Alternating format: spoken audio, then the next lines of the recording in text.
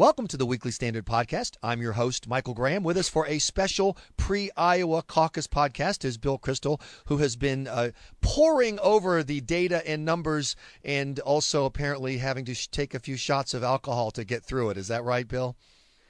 Basically, but not yet this morning on Sunday morning. I'm laying off for a few hours, It's got to be hard to look at some of these numbers in some ways. For example, the Republican Party seems on the verge of nominating a candidate, Donald Trump, who, according to the new numbers from Gallup, has a 60% unfavorable rating across the United States, the highest number Gallup has seen for a major candidate.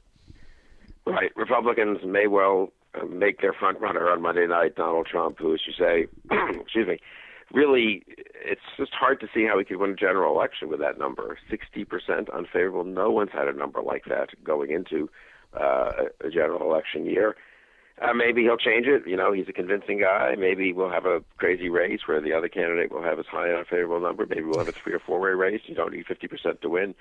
But if you're a Republican who just wants, has some belief in the traditional polls, and maybe that's a mistake this year, but if you have some belief that the political world hasn't entirely changed and been transformed, you've got to be very nervous, leaving aside whether you'd be a good president, you've got to be very nervous about a process that looks like it's going to make Donald Trump the front runner, though not by any means the definitive, candidate or anything like that on Monday night. I was talking to a Trump supporter and activist who said people need to look at what Trump has already done to his favorable unfavorables, that among Republicans, his unfavorable was above 65% when he started, and now a majority of Republicans say they could see him as president. So their argument is, Bill, just give him a chance, and by the time November rounds, he'll have flipped those numbers with the wider populace, and he'll be President Trump. Well, I mean, look, he has done things that I didn't think were possible, so, maybe he'll continue to do things that weren't possible. Even in Iowa, though, where he's leading in the Saturday night, Des Moines Register poll that was released, that traditionally has been pretty accurate, not leading by a huge amount, but leading with 28%. Even there, his numbers, favorable, unfavorable, is something I can't remember, like 53, 47, something like that. I mean, He's getting a high percentage of those who like him, but half the Republican electorate has an unfavorable view of him. And still, let's not forget, 70% apparently don't intend to vote for him Monday night. So I think the Trump look, if he wins, it'll be a big victory. It will be a shock to the system. People like me who said he'll fade as the election day gets closer, as voters get more serious about their choice, may well be proven wrong or partly wrong. We're not certain he's going to win Monday night, but if he does, that will be the lesson. And I think it will be a big moment on Tuesday morning. I don't really agree with people who are saying, this poll is kind of what people have been predicting, and there won't be any big surprises on the Republican side. I think whatever happens Monday night will be a surprise in the sense that people have not really internalized the notion, I don't think, that Trump could actually win Iowa, then presumably be ahead by quite a bit in New Hampshire and look likely to win that, and really look like the favorite. Again, not the prohibitive favorite, but the favorite to be the Republican nominee once the actual voting has begun. I think that could be a real shock to the system. I don't know what, the thing about shocks to systems is you don't know what effect they have, but that will be a very big moment on Tuesday morning. So, but I'm not convinced I think Trump has changed the minds that he can change, the people who are going to be open to him anyway, the people who want to be for a Republican and are sort of willing to talk themselves into ignoring certain aspects of Trump's biography and some of his positions. But I just think it's going to get harder and harder to change views about Trump as we get into the general election and as he has to win over some independents and even a few Democrats. But again, he's proven us all wrong so far, and I guess his supporters will say, don't believe these polls any more than believing, polls 6 months ago that showed he had 65% unfavorable among Republicans, and it's really only 35 or 40%. So you've got Trump polling at 28 in the last minute poll you just mentioned from the Des Moines Register, Ted Cruz at 23, Marco Rubio at 15. I think it's worth noting how horribly everybody else is doing. Otherwise, in this, whatever it is, 10, 12, 15 people way race, everyone else is, Jeb Bush, bye-bye. He's on the cusp. He's not even on the cusp of the cusp. And I think that's fascinating. Two guys who won Iowa in the past, not even on the map. Does that tell us that Trump and the relationship to Trump has already changed this race? In other words, people are adding together both their beliefs and then there's strategic voting. So, for example, if you could go with Christie, Rubio, Bush, or Kasich, you've decided, well, I'll jump on Rubio because he's the guy who will I believe, will have a longer-term impact on the election. I mean, here's one thing to notice in that respect. The four top people in the race are, I guess, Trump in the Des Moines Register poll are Trump, Cruz, Rubio, and Carson. Two of them have never held elective office. The other two are the most junior, you might say, in the field. They're both the youngest, Cruz and Rubio, and have been in office, I think, the least long of almost everyone else there. So not only is the electorate not rewarding experience or having run for president before, in the case of Huckabee and Santorum, or having a familiar name in the case of Bush, and having been, in his case, a two-term governor of a big state and so forth, the electorate is positively, in Iowa at least, clobbering those who you would think, in a traditional Republican view of things. Republicans have tended to like experienced candidates and older candidates.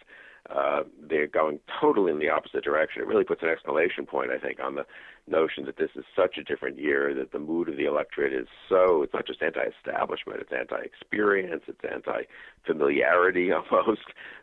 It so much wants big change, and they're sort of figuring out which of these candidates will bring about big change. But another point I'd make, though, going forward, if you just try to think, okay, what does it look like Tuesday with a week towards New Hampshire? I mean, one big question, I don't know the answer to this, obviously, but let's say Rubio ends up, I think he'll end up ahead of 15, let's just say 18 or something like that, a pretty decent third-place showing. He could catch Cruz, incidentally, but who knows? Anyway, let's say he ends up at 18, and as you say, every single other person generally thought to be in the, quote, establishment lane is in single digits, and really mostly low single digits in Iowa. Right now in those New Hampshire polls, Rubio, Bush, Kasich are all around 10, 11, 12, Christie even maybe 7 or 8, splitting that vote. If you're a Kasich or Bush voter in New Hampshire, do you say, well, I don't care about Iowa. We have a low opinion of the Iowa caucuses. New Hampshire's first in the nation.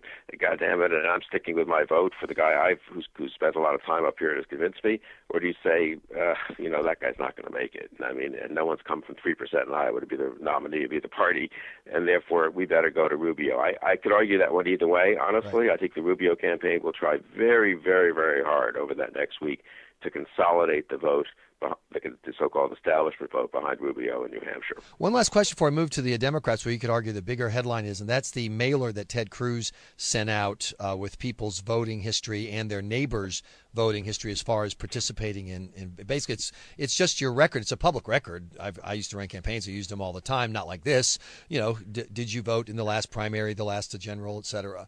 And it looks like a report card's got a lot of F's on it for some people. And it strikes me in two ways. One is it seems ham-handed, which I think describes Ted Cruz's political personality, ham-fisted. And also it seems a little desperate. Michael Warren has a great piece on the Weekly Standard right now. He just filed late Saturday night about how Cruz has been in every county, has a captain in every county, and still he's struggling. It's not just that he's not beating Trump. He's around 23%, and he's done so much work there. If Cruz can't really, rock and roll in a place like Iowa, where can he?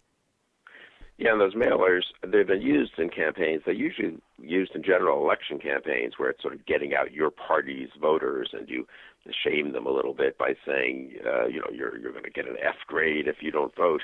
I mean, they make it look a little misleadingly like an official document, and the Iowa Secretary of State has criticized Cruz. I know these things tend to be inside baseball, and voters don't really vote for president based on them. But I think if the Cruz campaign is faltering, I'm not sure it is, but that seems to be the conventional wisdom of people out there, and people like Mike Warren, who's traveling with him, seems to think it's not going great, looks a little desperate. And then you get this story, and people in Iowa are nice. This is a Republican primary. I mean, remember, most of the Republicans like the other Republicans running, even if they're not going to vote for them, right? I mean, most of them are, or they all have positive, favorable, unfavorable, I think, among the Republicans. So it seems like, you're talking about choosing among Republicans, and suddenly Cruz is pulling out this kind of heavy artillery. It could hurt him a little bit. Yeah, and once again, it raises the question about if Cruz isn't a natural fit in Iowa, where is he a natural fit? Hillary Clinton, some people argue, is a natural fit for Leavenworth, Bill. And this news that hit Friday night that there were 22 top secret documents on Hillary Clinton's homebrew in her basement server is pretty astonishing. And it's so funny. I don't know about your email, Bill, but mine immediately filled up with the Obama White House has to be behind this. There's no way this comes out the Friday before Iowa without Obama's imprimatur. This is part of the whatever, put in Biden or some other conspiracy of the day. What was your reaction when you saw the story, and what do you think is really going on? Well, my reaction was that she really has a serious problem. I mean, what she did with the email server is, I've said this from the beginning, if you've been in government, it's just unbelievable that she did this. And so now we're getting in dribs and drabs the implications of having your own private email server as Secretary of State, something no one has ever done, and there's a good reason no one's ever done it. So I think it's bad for her. From a political point of view, the story broke Friday night, so it wasn't really captured in the Des Moines Register poll. Maybe it's having some effect in Iowa, and she's only 3 points ahead of Sanders. And the O'Malley vote's not going to count because you need 15% on the Democratic side in each caucus to register a vote. Otherwise, they disperse your delegates, and that they're probably mostly for Sanders. I think just analytically, you'd have to say the Hillary-Sanders race right now is 50-50, probably tilting a little to Sanders. He's getting huge crowds out there. She's not particularly. I mean, that talk about bombshells, I mean, that's another thing people haven't internalized. It's one thing to say, well, Hillary will have a tough time in the first two, right. The first caucus and the first primary, but, she's got the South Carolina firewall and she's got the money in the organization. It's another thing to really wake up in the morning and see Sanders 51, Clinton 49, which I think we could well see, and then think about New Hampshire, where it looks like Sanders could win more easily. And then there's they vote in South Carolina, the Democrats, a week later than the Republicans, so then there's about 2.5 weeks off. And, you sort of wonder what's going to happen. Now, if the Obama people are behind all this, they're kind of playing it awfully cute because it's kind of late in the day for people to be getting in the race. It's just technically not that easy to get on the ballot in a lot of these states. You can't in some states. Maybe they can change the rules. Maybe all kinds of incredible things will happen. I don't think that's out of the question. It's such a crazy year. But, I mean, think about that. Who would have predicted that a year ago, 6 months ago, really even 3 months ago? You wake up Tuesday morning and you might well have Trump and Sanders winning the Iowa caucus and well positioned to then win the New Hampshire primary. And then you have the Democrats with the Nevada caucus before South Carolina. I guess that's right. Yeah. And a caucus is another opportunity for the feel the burn crowd to make a real difference. So this is where Hillary stumbled in 2008. And if the feel the burn crowd has 2 wins under their belt, it's no longer just college kids, kind of protesting and fighting the man. All of a sudden it's, hey, we could win this thing. And that gives Hillary another hard, messy fight in Nevada. I just keep coming back, though, to the unbelievable. I mean, you get used to these things gradually. It's like the frog in the boiling water, right. So now it seems close. Okay, well, Sanders might win Iowa. He may well win New Hampshire. But, I mean, how unbelievable is that? If we, 6 months ago, 8 months ago, it was, well, O'Malley might be able to challenge Clinton, or one of the other sort of semi-respectable candidates might get 30% against her or something. Sanders is a fringe candidate, the kind of Ralph Nader of this cycle or something, and then suddenly he's getting half the vote in Iowa and maybe more than half the vote in New Hampshire. It's the combination of Trump and Sanders. If that happens Tuesday morning, I think we're really in a different world politically, and all bets are off, including in terms of what happens in subsequent primaries, including people getting in the races. Think about endorsements, incidentally. Right. I mean, will Elizabeth Warren endorse Sanders the way Ted Kennedy endorsed Obama? After the first, I think Kennedy did it, before after South Carolina. It was after South Carolina because the Clintons had set up South Carolina to make it look like Barack Obama was the candidate of Black America, which was a self-limiter, and it was a really smart, ugly strategy.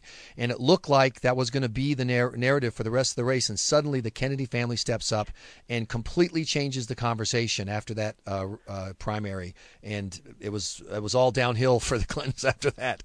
What if Elizabeth Warren steps up and says, I really do think Bernie Sanders is, carrying the progressive flag here? Suddenly, the whole narrative, again, he starts getting support from actual colleagues. So who knows?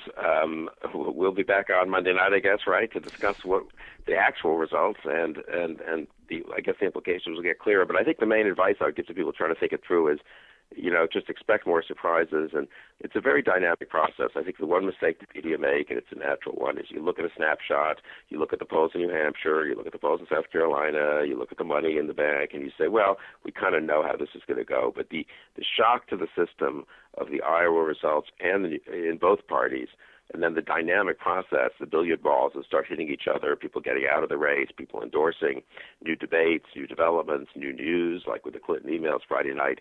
You're really then in just a different world, and a fast-moving world for the rest of February. Exactly. So Monday night we'll be here with a podcast. Tuesday with another follow-up podcast for that brave new world. Bill Kristol, thanks so much for joining us. We appreciate your time.